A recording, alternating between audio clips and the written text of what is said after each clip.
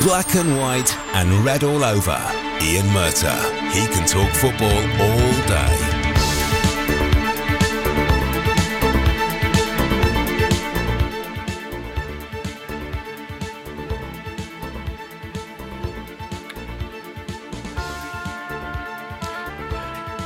Well, we've had 2 wins for Newcastle in the last week, 1 win for Sunderland and a much-needed one for Michael Beale, and I would suggest a much-needed break for Middlesbrough. But the fans of all 3 clubs are going to be asking lots and lots of questions right now. Newcastle, have you turned the corner? Is the place for Europe back on, or even the Champions League? Because I would suggest that the performance against Aston Villa in midweek was their best of the season. Sunderland, is Michael Beale that bad?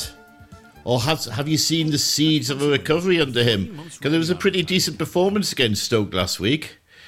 Middlesbrough, well, I'm not going to say how will you fare with life after Rodgers, because he wasn't there long enough, although I thought Rodgers was a very, very impressive player, and I think he will make quite an impact at Aston Villa.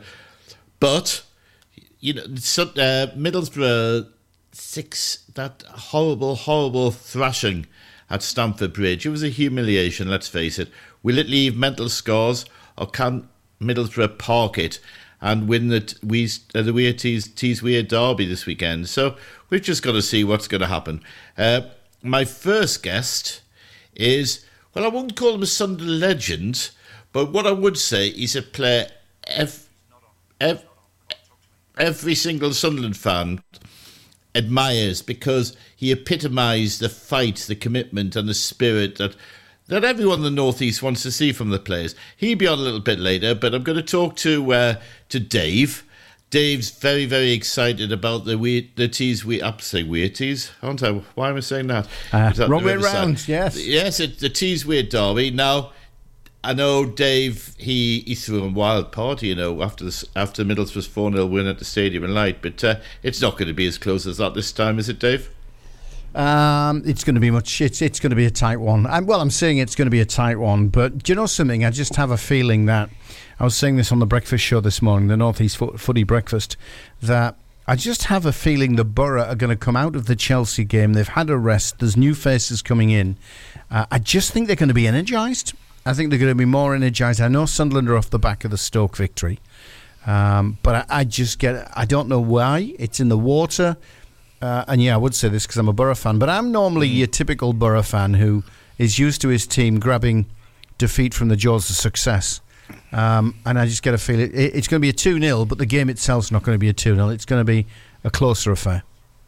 I must admit, when I was watching the Wolves v Manchester United game last night, and the Molyneux Tannoy announcer was very cheeky, and of course with Marcus Rashford playing in the United side and following his Belfast escapades, they were playing all the songs like Television's Tequila and Tequila Sunrise by the Eagles, and it brought me back to a Tees Weir derby from many years ago. Dave, you like me, you're old enough to remember it. A game in the early 90s at Ayresome Park, when a certain Jamie Lawrence made his debut for Sunderland. Now, I don't know if you remember Jamie Lawrence. He went on to have a pretty decent career at Leicester, but he'd served time for armed robbery in Parkhurst Jail. And the Tanner announcer at Ayresome Park was playing Jailhouse Rock and Jailbreak by Thin Lizzy. So such mischief-making by the DJs at football grounds is nothing new. No, it's not. Wouldn't be allowed this day and age, I'm sure. Political correctness has come in, hasn't it? Indeed.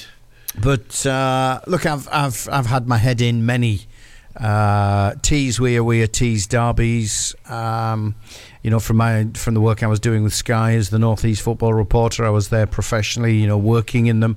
I've been there as a fan watching them.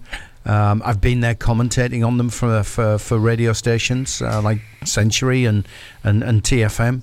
And they're always a special occasion, but they seem to be more of a special occasion for Borough fans than they do for Sunderland fans. You know, we've had an ongoing debate across the Cat, the Red and the Toon, certainly over the last week, about whether it's not a derby. Sunderland fans saying no. Some Sunderland fans saying we'll rename it Derbysh because it's close to being one, but not quite. So maybe it is in a one-way direction. It's a real derby occasion. I think it's more okay. It is a derby, but it's not as big a derby as a Town Weir derby, and that's nothing against Middlesbrough fans. Because Sunderland and Newcastle are 12 miles apart, Sunderland and Middlesbrough are 25 miles apart. So that's the only way that the Town Weir derby is the bigger derby. But yes, it's a special game.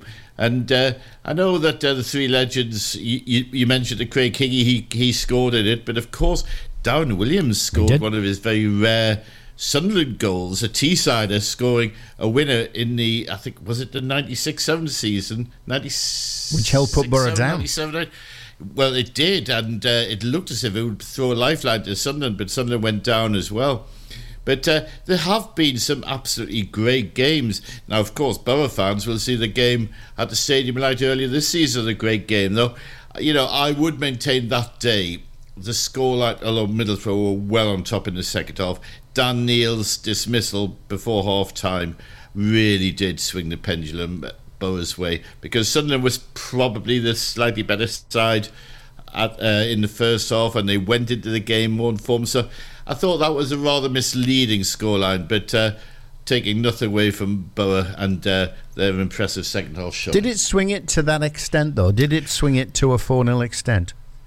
No, but I think all results were on the table had they kicked off the second half with 11 players each. What happened, Sunderland, because they didn't really have any experienced pros on the pitch, they panicked.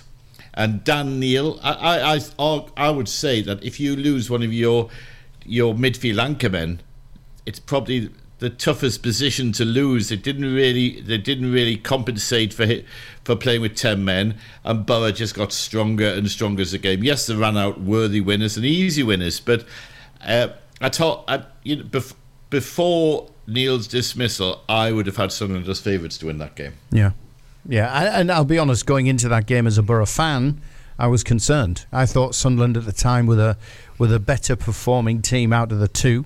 The results were better than the Boroughs, and I just thought I was fearing a defeat. I really was fearing, and possibly a heavy defeat, but it just shows you what football's like. Yeah, and I'll put my cards on the table. I think Sunderland have a better bet of reaching the playoffs this season than Borough.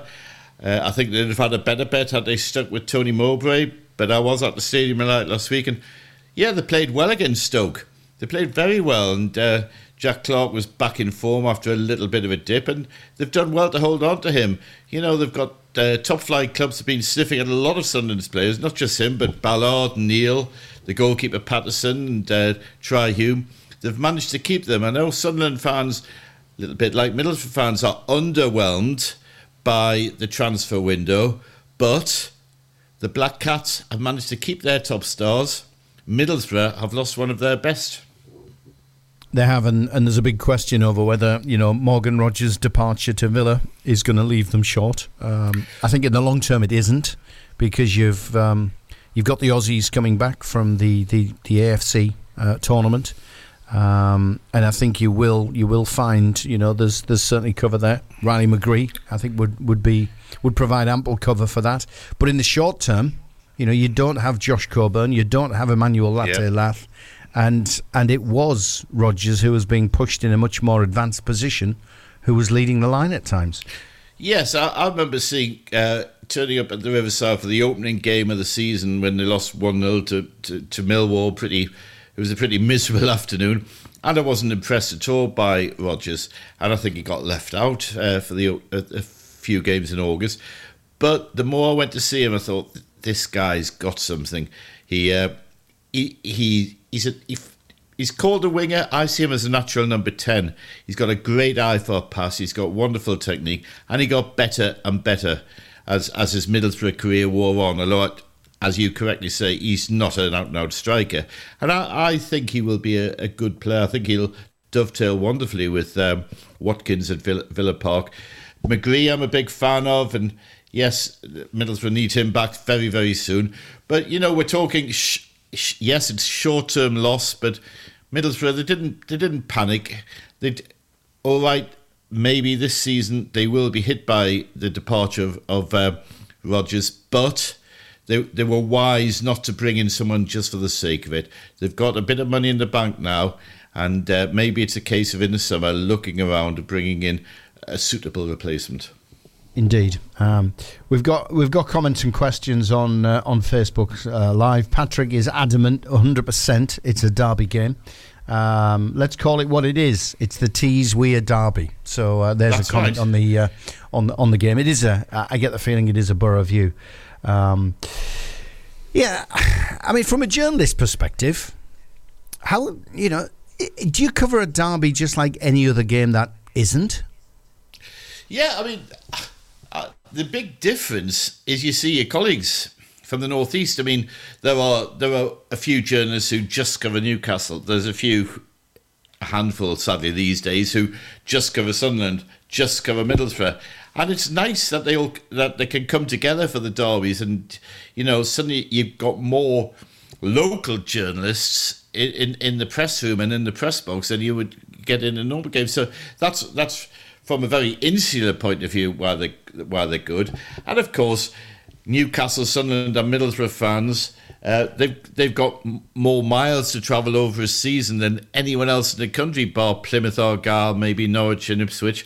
And forget about Norwich. Ipswich has got London on the doorstep, haven't they? So it's also nice for the fans. Sunderland fans, win, lose or draw tomorrow, they'll be back home an hour and a half, 2 hours after the final whistle. Newcastle fans, maybe they had a long queue in the coaches at the Stadium Light last month, but they were back home in good time. So from that point of view, derbies are great. And of course, not so much now, but I remember in the old days, the managers, they used to socialise. I mean, Peter Reid and Brian Robson were great mates, and they were regular drinkers in the tall trees and Yarm, even the day or two before the derbies. Well, they both used to live in the same area, didn't they? And that's right, I remember doing the best. It was during my time as the North East football reporter for Sky. I did my best piece with Robbo and Reedy in a restaurant on Yarm High Street. Two of them together, get a couple of cameras on, put a couple of microphones on them, and we just basically said to them, go and talk football. And it was brilliant. I can remember Reedy once saying, he said, Robbo's great company. He's one of my best mates, but he said, a warning, don't try and match him drink for drink. I won't tell you what state I was in at the end of that night. That's for another one.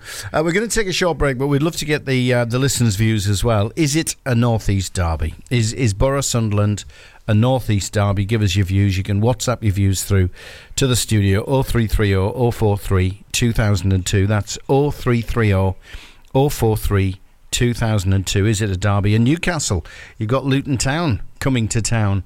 I'm just thinking, with results and early kickoffs, Newcastle could be 14 points adrift of a Champions League place tomorrow. If that happens, is that gap too far to claw back? Is it time to say goodbye to the Champions League this season? Maybe focus on the Europa place. So if you can give us your views on them, more chat with Ian coming right up after this. Black and white and red all over. 3 decades of reporting North East football. Ian Murtagh.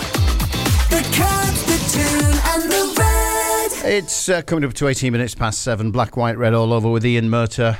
Was it 38 years you've been reporting on North East football now? And 38 years and counting. Never a dull moment. Your first guest's going to join us very shortly. But in the meantime, we can't overlook Newcastle, can we? Is it too big a gap for them to claw back for Champions League? What do you think? Well, first of all, let's not look at Champions League. Let's look at them climbing up the table. They've been mid-table. I think they're 8th now. So there's a Conference League place, first of all. Then there will be Europa League places. So one step at a time. I wasn't too impressed with them in the FA Cup win against Fulham. It was a very, very strange game, Dave. I thought Newcastle played badly and yet never looked like losing. And Fulham, bizarrely, played well and never looked like winning. So the Villa game, I still had doubts. And I thought Villa would win relatively comfortably, say a 2-0. But my goodness, Newcastle were outstanding. It was as good as a performance as I've had, certainly away from home this season. And it matched many of the home performances as well. Because Villa being the outstanding or the most improved side, certainly in the Premier League. But Newcastle, the pressing game was back on song. I thought the pace just was too much for Villa. And I was quite surprised. Emery is seen quite correctly as one of the best coaches in the league. But he hadn't set up his team to counter the Gordons and the Almirons. And I couldn't really understand it. And yes, there was that moment when Watkins reduced the deficit and Bailey came on. And when it got to 3-1, you thought, hello, can Villa mount a recovery? But again, Eddie Howe showed his own tactical acumen by moving Dan Burn inside, bringing on Livramento, countering Bailey's threat. Newcastle were very, very comfortable winners. Yeah, I'm sure we'll talk more Newcastle, but your first guest is ready. Excellent. Danny, welcome to the Black and White and Red All Over show.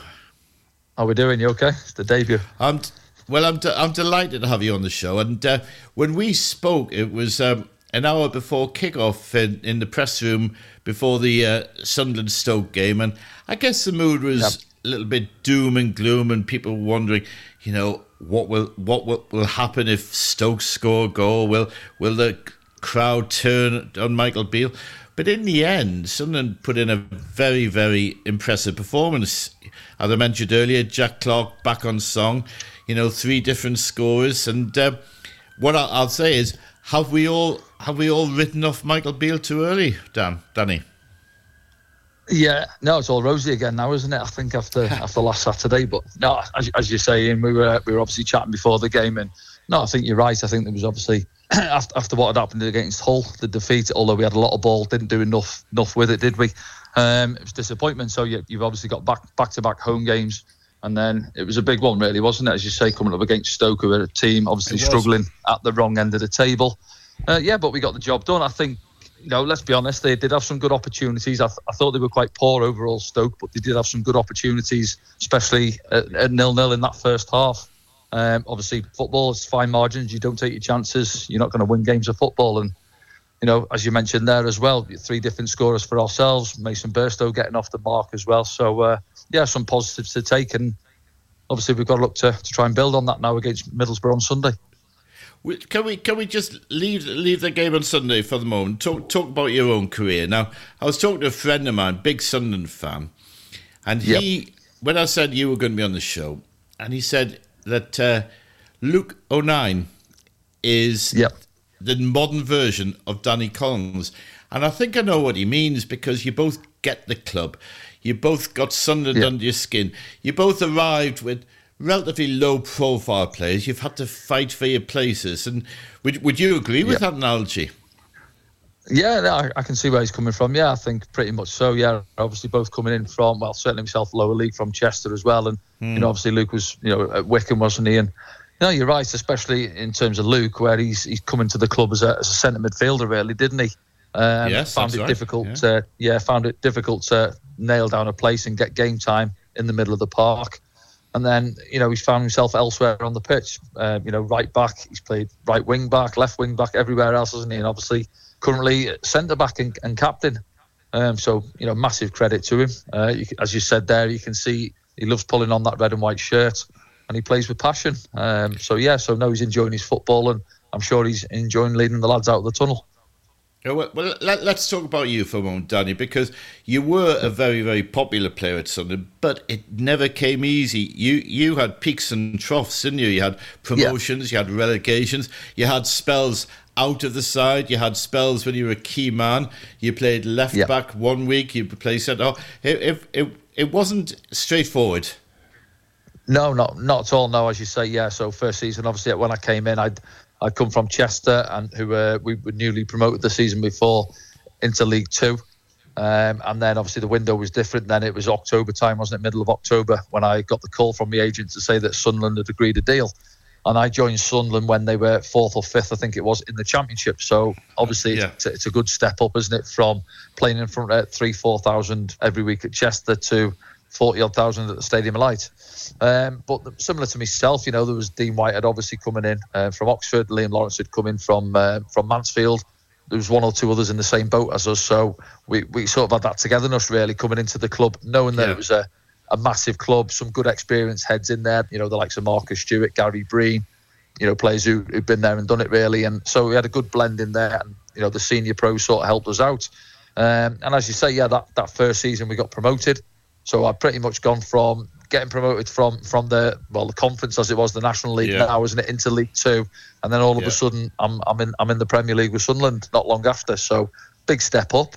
Learning curve for us all, and so it was difficult. We obviously came back down and then came back up the following season again, so a bit of a yo-yo time early on, and then a couple of seasons after that in the Premier League. Now, I've got a confession to make, Danny. I've never told you this before, but I was looking over some old newspapers, and when you signed for Sunderland, I think I only wrote about 2 paragraphs. Meanwhile, Sunderland have signed promising Chester defender Danny Collins. There were a lot of big-name transfers at the time, but yours barely created a ripple of excitement. You had to create your own impact, didn't you? Yeah. Well, exactly. I can see that. Of course you do, and it's still the case today, I think, isn't it? And when you're looking at signings coming in, I mean, obviously not just ourselves, but, if fans, the expectations of what they're looking to bring in for ourselves, obviously, currently sat 7th in the table, looking at pushing, trying to get into those couple of places which are up for grabs. And obviously the window's closed yesterday, which I'm sure you're more than likely going to mention in a moment. But they're expecting players to come in and to try and strengthen, and even look at the names and the players that have come in the last couple of days. Young lads really who haven't played a lot of football, unknowns really, and they've got to go out there and show the fans that I'm here. I know it's a big club and I want to be a part of it moving forward. Why did Sunderland get under your skin? Because you're a Northwest lad. You came up here, no connections to the Northeast, and yet it got so much under your skin. You're now the in-house commentator for the club. You live up here, and you are identified as a Sunderland man through and through. Yeah, well, so obviously not long after I'd moved up, I met who is now my wife. And then 3 boys later, we've moved around, obviously, with my career, different clubs. And then it was 2016 when we actually came back up to the Northeast. I carried on playing for a couple more years. I finished off, obviously, at Grimsby. I had a few years down there in League Two. Played till I was nearly 39, so I had a decent go at it. And then that was it. So we settled again up in the Northeast. So we've been back up here since 2016. It's like 8 years coming up now, isn't it? Yeah, up in Durham and in the areas.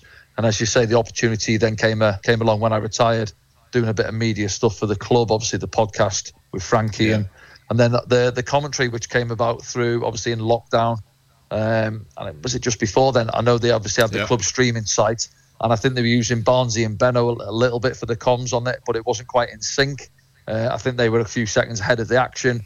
And then there was one game, I think we played Oxford away, and I was actually watching the game because I had a link off the club, and there was no commentary at all. And I thought, well, this is quite poor. The fans are obviously paying for the service, really. And when you watch football with no commentary on it, it's a strange feeling, isn't it? So I spoke to Oscar and 1 or 2 others at the club, and I said, do you want, should we give it a go and go with the co-coms? And that was that. That was 3-4 seasons ago now. Yeah. And now you're very much part of the furniture, aren't you? Yeah, regular there now. Yeah. So no, I enjoy it. It's easier when we're at home, obviously. So me and Frankie obviously out on the gantry, so you can see the full pitch and everything that's going on, which helps us. Away games, we're still at the Stadium of Light. We obviously do it in Quinn's Bar as the pre-match show with the fans and stuff, and then we go off to do the commentary, the full 90 minutes commentary in a little room with a couple of TVs. So obviously sometimes that can be difficult with some of the tighter grounds, like Queen's Park Rangers, for instance, where the camera's right tight up against the pitch and you can't see the full pitch. But no, I say we've been doing it for a few years now. We enjoy it. It obviously makes our job easier when Sunderland turn up and put in a good performance. So it makes all our jobs so much easier. It's always so much easier covering a winning team. Well, I'll ask you the question: will Sunderland be a winning team in the next few months? Because it's been I wouldn't call it a bad transfer window, because they managed to hold on to the best players, but they didn't get a striker in. But two or three, I would call intriguing signings. Yeah, that's as I was mentioned there, Ian. I think you've got young lads there. I've had a quick look and tried to see a few clips on them and some of the reviews from the previous clubs. And obviously fans are speaking quite highly of one or two of them. And you're looking at one. I think obviously Hjelde. I think he started the first game of the season, came off at half time, I think, and hasn't really had a look in since. So frustration for him, but he wants to, in a way, try and prove himself and say, I am a championship player, and he'll know that the opportunity's there for him. He's a left-sider. Obviously Dennis is out, Adji Elise is out, so there's an opportunity for him to try and get in at left back straight away. And obviously the other boys as well. Callum Styles, midfielder, isn't he? And Mundell. That well-known Hungarian international, eh? Yeah. And then Romain Mundell. I don't think he's going to play on the left, is he? Where obviously Jack plays out there, so we'll have to wait and see. Maybe look at the other side. And Abdullah Bar obviously done well last weekend, so. Yeah, they've got to knuckle down and try and force their way into the starting 11, haven't they? No, I think Mundell's a fascinating one because he reminds me. I think it's a typical what I would a Speakman signing, a little bit like Jack Clark. He was rated extremely highly at Tottenham. Yeah. I mean, so highly that Conte brought him into the squad at a very young age. Right. Okay. And then it shocked Spurs that he rejected a new contract. He went over to Belgium, which seemed a strange move, but it just never settled. I think all 6 of his appearances were off the bench, and there was talk among Belgian journalists about disciplinary problems, or not being a bad boy, but not being the most professional. Yeah. So, but maybe that's why Sunderland have got him, and it's up to the coaching staff now to hone his talent, because the talent is undoubtedly there. Well, I think so, yeah. And as you say, it might be a little signal for himself then to think, he's at that age now where he wants to be getting regular first-team football. So he's going to have to knuckle down. As you say, don't know much about him. You mentioned there's a talent there. If there's issues off the pitch, obviously we've seen Marcus Rashford last week, and he's not a young lad these days, is he? But no, I think it's for him to try and knuckle down and get himself regular football, get himself into the starting 11, and then he'll take to the club. I think he'll know the size of the club. Obviously, having been in England with Spurs earlier on, he'll know Sunderland's a big club, especially each week. He'll enjoy it if he gets going. Let's look ahead to the game on Sunday, the Tees Weird derby. Can Sunderland build on that win against Stoke, or do you see more problems for Michael Beale? Do you know what I always say, Ian, as well, even in comms, I think when we turn up, we're more than a match anyone in the league, can't we? I know obviously you've got 1 or 2 injuries like most clubs have as well. I think not having the balance maybe is with Patrick on the other side coming in on his left foot. We tend to obviously to go a lot more through Jack on this left hand side, but as I said there, Abdullah Bar put in a good performance last week, got his goal, a couple of assists as well. And just take a bit more responsibility himself, because he can be in and out of games sometimes. I think it shows in terms of his appearances in the team, where he gets into the team, then he comes back out, and I think that's a reflection on maybe his consistency, isn't it, and his levels he's got to get to, and sometimes simplify his game a little bit more. Don't try too many step overs, and back himself with his pace to go on the outside a little bit more, these things, and then he'll find himself getting a run out with Patrick obviously being out of the team. But going down to Middlesbrough, I think themselves, obviously they had a slow start. They picked up again, didn't they? They've obviously had that difficult one down at Stamford Bridge a couple of weeks ago there in the second leg of the Cup. But they'll probably fancy themselves there, being back at home. They're not far behind us with a win, 3 points for them. It puts them right amongst it as well. But from our point of view, we've got to try and build now. Go on a little run, whether it's 5-6 games unbeaten, maybe 4 wins, a couple of draws, just get a bit of consistency, because I think if you look at the table, I think there's 4 teams for me nailed on from Leeds up. I agree. And then you've got West Brom in 5th, haven't you? And then sort of 7 or 8 clubs then for those last 2 places in the playoffs. So still a lot of football to go, but we've got to go on a run now and stop, say, leaking goals and such. We haven't been too bad. The daft ones we give away, those free kicks which are costing us, or second phase from the corner, as it was against Hull, who didn't really have a lot of opportunity in the game, but we found ourselves conceding. So if we tighten it up a little bit in terms of set plays, and then obviously can we get one of those centre forwards scoring? Don't rely on Jack too much. Mason got his goal last week. Rusyn got one a couple of weeks ago against Preston. So one of Yes, those, those young centre forwards now, can they kick on? Let's hope so. I am going to ask you for a prediction for the Newcastle Luton game before you go, but before that, I'm going to ask you for a prediction for the game at the Riverside, and I'll ask you if you had your last £10, who would you put your money on to reach the playoffs, if either of them? Oh, okay. So score prediction first. I don't ask a lot, do I? No, you've got to do that. I'm going to go 1-1. I think it might be a little bit cagier than we think. I know both teams usually play a little bit more open football, but I think in terms of recent results, they might be a little bit cagey, and I'd take the point probably and go 1-1. Newcastle are at home, aren't they? Now they lost 1-0 at Luton, didn't they, earlier in the season? But Andros Townsend scored, didn't he? Yeah, that's right. So no, I think even though Luton have been decent, and I did fancy him actually when they got promoted, I thought Kenilworth Road it'll be tough for a few of the bigger sides, and as you've seen with Brighton in the week, 4-0, wasn't it? Unbelievable result. Coming off the back of the good, but I just caught the gentleman you were chatting with prior to when I came on the call, and he was right about what he was saying about Newcastle. I watched them against Villa the other night. I was quite surprised because they had them energy levels back, what you've seen earlier in the season and what you've seen from them last season. And they looked like they were back to what you knew and what you expect from Newcastle. So I think, as well as Luton have been doing and getting one or two decent results, I think it'll be too much fun. I fancy Newcastle to come out on top in that one. Yeah, I would agree on both your scoreline predictions. But before you go, you're not going to get away with it. Borough or Sunderland for the playoffs? I'd probably say neither. All right, if I'm being honest, I think we might sneak. But we've been there or thereabouts. If we get on a little run, as I mentioned, then we've got every chance. I just thought, as you said with the window, if we could have gone and got I don't like to say proven goal scorer, go and get a goal scorer who could get us 8 to 10 goals between now and the end of the season, then I'd probably fancy us. But as we haven't, whether one of these younger lads, whether Burstow or Rusin, gets a grip on things and can go and get us those 8 to 10 goals between now and the end of the season, then of course we've got every chance. But I'm not sure. To be honest. I'm sitting on the fence with that one. And Middlesbrough similar. Obviously I think Rodgers went, didn't he, yesterday to Villa, wasn't it, for 15 million or something like that. So they're in a similar boat to ourselves. I think they have perhaps got a little bit more firepower themselves, but they need to get in a consistent run themselves, don't they? So if I was a betting man, as you said, with my last £10, I'd probably say neither are going to creep in, unfortunately. Danny, that's a very fair assessment, and I thoroughly enjoyed having you on the show, and I look forward to bumping into you very, very soon. I'll see you sometime soon, Ian, okay? All the best. All right, cheers, mate. Catch you soon.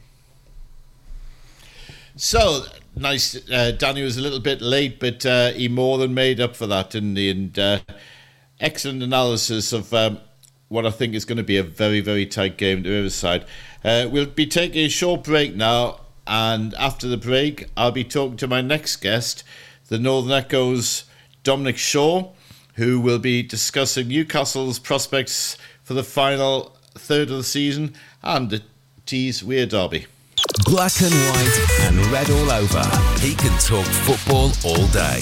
Ian Murtagh. The red, the count and the tune. Now, I'm always grateful for every guest who agrees to come on to the Black and White and Red All Over show, but particularly grateful to the Northern Echo's Dom Shaw, because his wife's not very well tonight and he's been on kids' duty. So thank you very, very much, Dom. No, it's all right. I'm just back and fresh from a magic show at the local primary school, so I full of the joys. Well, you've seen some magic tonight, but will you see some magic over the weekend featuring Newcastle? Sorry about that. I couldn't resist it. I teed you up. I crossed it in and you headed it all. We're a good double act. Listen, I've been chatting to Danny Collins, so we've talked Middlesbrough, Sunderland, and the Tees Weir derby. Let's talk Newcastle first. Have Newcastle got a better chance of reaching the FA Cup final or qualifying for the Champions League through the league? There you are. Nice tough one to start with. I think the FA Cup final. That fifth round draw, I think's kind. I actually think Blackburn away is probably a better draw than Wrexham away would have been. Blackburn away, you're going to get the full Darwin end, so they're going to get 7,000 allocation. That's right, yes. And Wrexham did. Wrexham took 7,000, didn't they? Yeah, the way Blackburn play, I just think I'll favour Newcastle. So I fully expect Newcastle to win that. And then, yeah, I mean, clearly, you need to be fortunate with the draw, which Newcastle haven't been, have they, at all in various cup competitions over the course of the last year or so. I think this Blackburn draw is probably the only draw that you deem to be kind from the league, the FA Cup, and the Champions League over the course of the last year or so. So clearly, there are still some teams in you'd want to avoid in the quarterfinals. But I think Newcastle will fancy it. And I was only saying to her, we were discussing it with Scott Wilson, my colleague, how quickly it changes. Had Newcastle lost at Fulham last Saturday, the general feeling would have been season over, wouldn't it? Yeah. And yet here we are a week down the line in the fifth round of the cup, and suddenly looking up in the league after that impressive win at Villa. And I was saying earlier, they didn't play well at Fulham. It was, yes, they won, but they didn't show any flair, any suggestion that they were back to the best. And yet that Villa game, you're right, it was the old panache of last season, wasn't it? And it was a game I would have thought that 70%, 75% of Newcastle fans would have predicted a loss, and yet they won it quite comfortably. Yeah, it was. I mean, that was the fear, really, wasn't it, for Newcastle? When you looked a few weeks ago and looked at the fixtures, City clearly looked difficult. And then Aston Villa's home record has been remarkable over the last however long since Unai Emery took charge. So you looked at that Villa game and it was hard to see them getting anything there. As it was one of the most convincing, undoubtedly the most convincing away performance and result of the season. It was like watching the Newcastle from last year, wasn't it? When you'd have backed Newcastle to go anywhere and get a result this year, the troubles on the road have really been one of many issues that Howe's had to deal with. But that was really promising. And then there's good news on the injury front, isn't there? With those who've been out kind of nearing fitness now, although they didn't manage to bring anyone in. I actually think because the last couple of weeks, the way the last week turned out and the fear that they were going to lose someone, I actually think come the end of the window, you deem it to be a success, despite the fact they didn't bring anyone in. But with players now coming back, it suddenly feels like the mood and the narrative has changed. I would agree. I mean, just looking at football as a whole, I think it's quite good for football that we haven't had billions and pounds spent in the January transfer when it was becoming obscene, and poor Jim White, I don't know if he's at Sky anymore, but can you remember when Sky overhyped the transfer the deadline day, and it became ridiculous. And listen, every single club in the division, irrespective of their injury list, they've got good squads. They've got depth in their squads, and let them get on with it. Newcastle still have a good squad. There's chance that Harvey Barnes could be on the bench tomorrow. Isak hasn't been ruled out yet, and Newcastle are going to have more and more options. And I would expect, irrespective of Luton's outstanding win against Brighton in midweek, it to be a relatively comfortable victory at St James's Park tomorrow afternoon.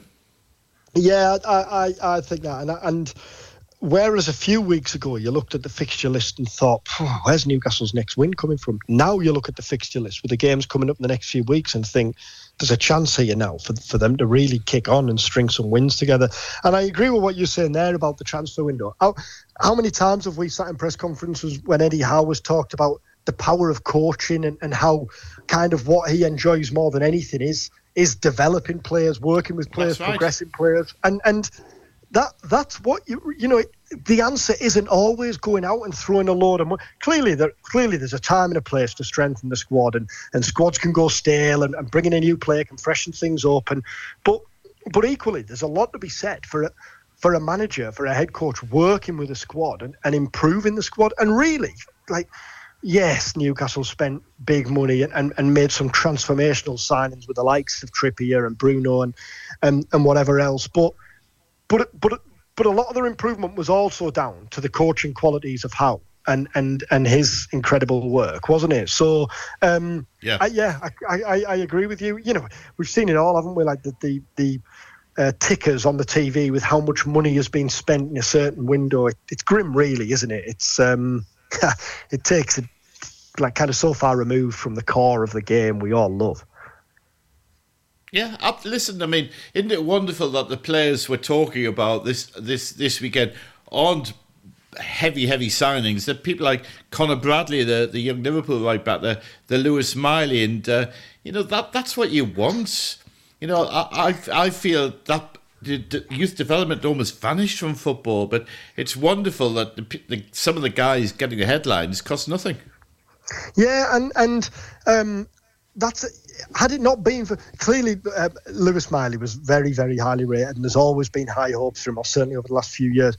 But had it not been for the injuries this season, then there's no way Miley would have played as much Correct. of a central role as he has. And when you look back, I look back to Marcus Rashford at Man United when he came through. I think it was under Van Gaal. Yes. Van Gaal was almost kind of had no choice but to put him in. Sometimes that sink or swim environment helps young players, doesn't it? Yes. And it's great. It's great. There's across the three North East clubs: Miley at Newcastle, Hackney at Borough, countless at Sunderland. But Dan Neil's the standout one. I don't think there's much more satisfying than seeing a young player come and grasp the chance and really establish themselves at the hometown club. Absolutely, yeah. I think it's one of the great things about football. And I can remember all those years ago. We're talking 30 years ago now, aren't we? When John Hall said his ambition was to have a team full of Geordies, and of course it got nowhere near that, and it never will. I think the last team in these Isles had anything like that was my team, Celtic, when they won the European Cup back in '67 with 11 players who were born within 12 miles of the ground. But that's not going to happen again. Having said that, football fans love seeing, as they sing one of their own, they love seeing local lads thrive. Yeah, and at Borough, that game at Fulham on the last day of the 2005-6 That's right, season. I was thinking of that, yes. Was it still, all 11 players? Yeah, all 11 were, I think all 11, and were 10. So Malcolm Christie started, who obviously wasn't a homegrown talent, but he was the only one. 9 or 10 of the 11 homegrown, and then the bench as well, the players who came off the bench. And at Borough, that day still looked back on, understandably, with such pride, isn't it? And I've spoken to a fair few of the players over the years who were involved in that game, and when you ask them for their standout games, standout memories from the career, and some of them went on to achieve brilliant things, that's always right there at the heart of the conversation. There's as I say, you take great pride, I think, whether you're on the pitch, whether you're in the dugout or in the stands, there's great pride in seeing a local lad impressing and really establish themselves for their club. That's right. I had Dave Parnaby on the show a few weeks ago, and I called him a North East legend, and you know Dave very well, and of course he's so modest. He deflects all the praise to other people, but you know what Middlesbrough had for a good 20 years, and the suggestions are it's still there. That conveyor belt is moving, and there's wonderful talent down there. Oh, I mean, you look at the players who, and so many of them, so many of them, when you talk to them in the years that followed, all talk about how Stuart Downing was the one who they looked up to. He was the one. Yes. when he obviously he went out on loan to Sunderland, didn't he? And I think when Mick McCarthy was manager and was That's recalled, right. He was superb. Yes. Yeah, and again that was another one with circumstance, because was it Mendieta who got injured and McLaren had to move Zenden into the middle and had no choice but to play Downing, and then Downing, correct. Yeah, on the left, and yeah, another example of circumstance giving a player a chance. But then so many who followed, and played. You know, you look back to the glory years for Borough, and Andrew Taylor was in there, Andrew Davies was in there, Stuart Parnaby, Lee Cattermole came through and established himself. There's James Morrison was a key player, left too early. He certainly was. Early. Yes. That was a big there's so mistake. many, and even in recent years, Hayden Hackney, Josh Coburn, now 21-year-old from Bedale, who's clearly the leading striker. So yeah, it's fortunately for Borough, for all involved at Borough, that the conveyor belt, as you say, shows no signs of slowing down. And of course, the one player we haven't mentioned, and I think we certainly should mention, is Newcastle's Sean Longstaff, who, at the beginning of the season, I said his reputation soared when he was out of the team. Because people realised what they missed when they didn't have his industry, his effort, his commitment. And, he's a mainstay of that Newcastle side. And I suspect whoever comes in, he will be pretty much a regular for the next few seasons. Yeah, and it's interesting, isn't it, that how even with, clearly they've had to be wary or careful this window on the back of what happened at Everton, but even with the might of the owners backing in the windows in the last few seasons, how has always emphasised the importance of the British core. And I guess players who get it, and especially he talks often, doesn't he, about the Geordies, about before big games, he'll often talk about getting the Geordies to speak in the dressing room, getting the Geordies to talk about what it means. He talked about it before the derby at Sunderland, he talked about it before the Champions League games, before the cup final last year. I think that's something that how smartly recognised is important, and how the fans relate. When you see Longstaff belting around in the middle of the pitch, when you see Burns celebrating as he does with goals, or Miley and what it means to him when it plays, I think it's important for a club like Newcastle to always have that link, really, those players in the team who they can relate to, regardless of what they go on to achieve and whatever success they have in the next few years.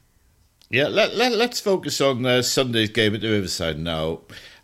There's a fair few local lads in the side. We've mentioned the Hackneys and the Coburns, and of course Dan Neil, Anthony Patterson's there. But I think the fact that so many of those Sunderland players they've joined the club at such a young age, I think they get it. Even the French lads, people always say when you come from abroad, you don't get the local pride, the rivalry. But I suspect that's not the case at Sunderland, because these lads, they've joined at such a young age, and of course they're going to socialise with the likes of Dan Neil and the keeper Anthony Patterson. So I think there is going to be local pride at stake, and they are all going to be playing for the badge on both sides. Yeah, I agree. I think on the Sunderland side, I think Mowbray deserves an awful lot of credit for that, because Mowbray talks with such great emotion about the emotional side of the game, doesn't he? And kind of what it means to him. And he never needed any prompting to bring up some of the memories, did he, of what it was like for him when he was a kid, going to the stands and the smell of Bovril and whatever else he talked about. I think he will have been great in the dressing room behind the scenes at making sure the players know what it means to pull on the shirt, know what it means to play for that club. And I agree with you that although Sunderland haven't got a team of lads who grew up in Sunderland, it feels like they have a team of players who get what it means to play for that club. And how often have me and you sat in a press box and looked at that Sunderland team and talked about the potential of the young lads, and how many in the team you can see going on to play in the Premier League. Patterson, Neil, Ballard, Hugh, Equa. Jack Clark, Equa. There's the core of a really, really good team there. But it feels like a big game for them again on Sunday, doesn't it? On the back of not being able to bring a centre forward in on deadline day, on the back of the kind of unrest and things that have happened off the pitch. I'm going to stop you there, Dom, because last week after the Stoke game, I interviewed Mason Burstow. Now, when people talk, and it is a cliche, but cliches often are correct, aren't they? He talked about that goal, a scruffy goal albeit, was a weight off his shoulders. I genuinely believed him. I looked in his eyes and I thought, you genuinely think you're going to take off now? And he did. Now, I'm not saying Sunderland are going to win tomorrow, but I suspect, I'm going to predict that goal will not be his last. And out of all those forwards at Sunderland, there's been much of a muchness. I think Burstow will be the one who will now take that leap forward and become the regular number 9 at Sunderland. Well, I think we were talking about this on a Sunderland podcast we recorded earlier. I think what's hugely important, and I know this might sound obvious, is that Burstow starts on Sunday, but since Beale's come in, he hasn't given any striker a run of games, and Rusyn scored in the league and then had the cup game against Newcastle the week after, which was a difficult game, and was then taken out. He's played more of a false nine in a couple of away games with maybe Bellingham up there. I think there's a case to be made for saying to Burstow, I'm going to give you 5 games now. No matter what happens in the next 5 games, if you don't score in the next 3, you are getting 5 games, and this is your chance to make that shirt your own. Yeah, it's a famous story, isn't it?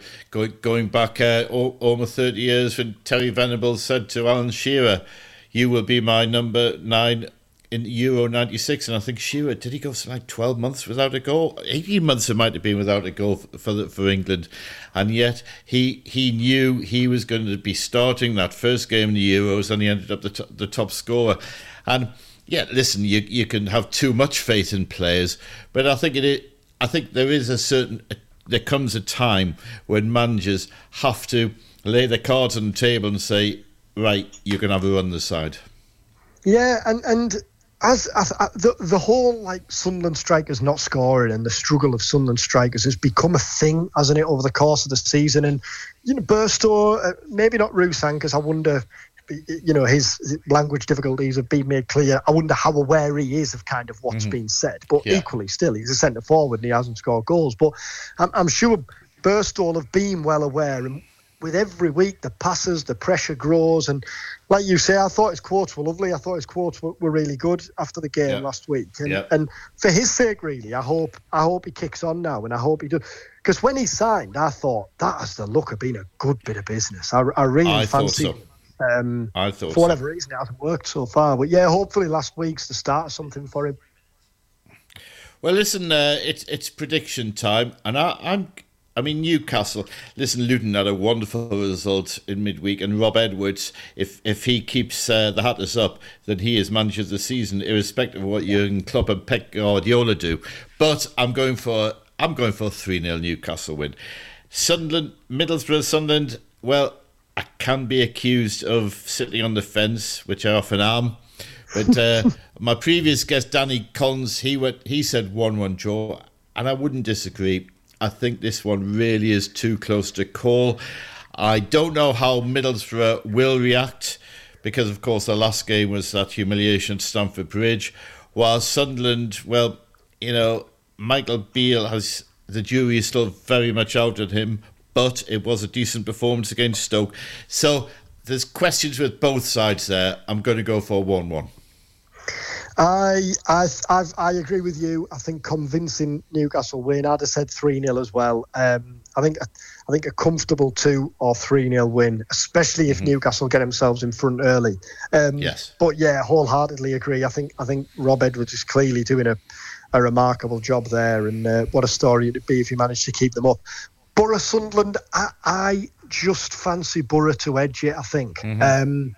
I think the atmosphere will play in Borough's favour. And I think this break, I was at Michael Carrick's press conference today, he talked about how he's seen a spark in training.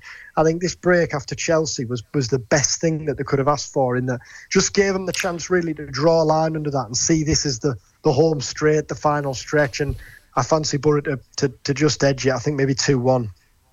Well, I certainly think last week, had they had to go to Birmingham and play, they'd have lost that one, because I don't think they'd have been in the fit state. So, but yes, I mean, Middlesbrough will feel fresh, although Sunderland have had a full week of training now. But no, I can't see past a 1-1 draw. I'm very rarely right, by the way, Dom. I'm glad you said it and not me. I don't think a draw would be a disastrous result in the whole scheme of things for either team. But it feels like, looking at both need a run now, don't they? Both need to find consistency. Both need to put a run of results together if they're to be the team that forces the way into that top 6. Well, Dom, thoroughly enjoyed having you on. I'm going to open a bottle of wine now and hopefully watch Ireland beat France in the Six Nations. Enjoy. Thanks for having me, mate. All the best. Take care. Take care. See you now. The two black card and the red.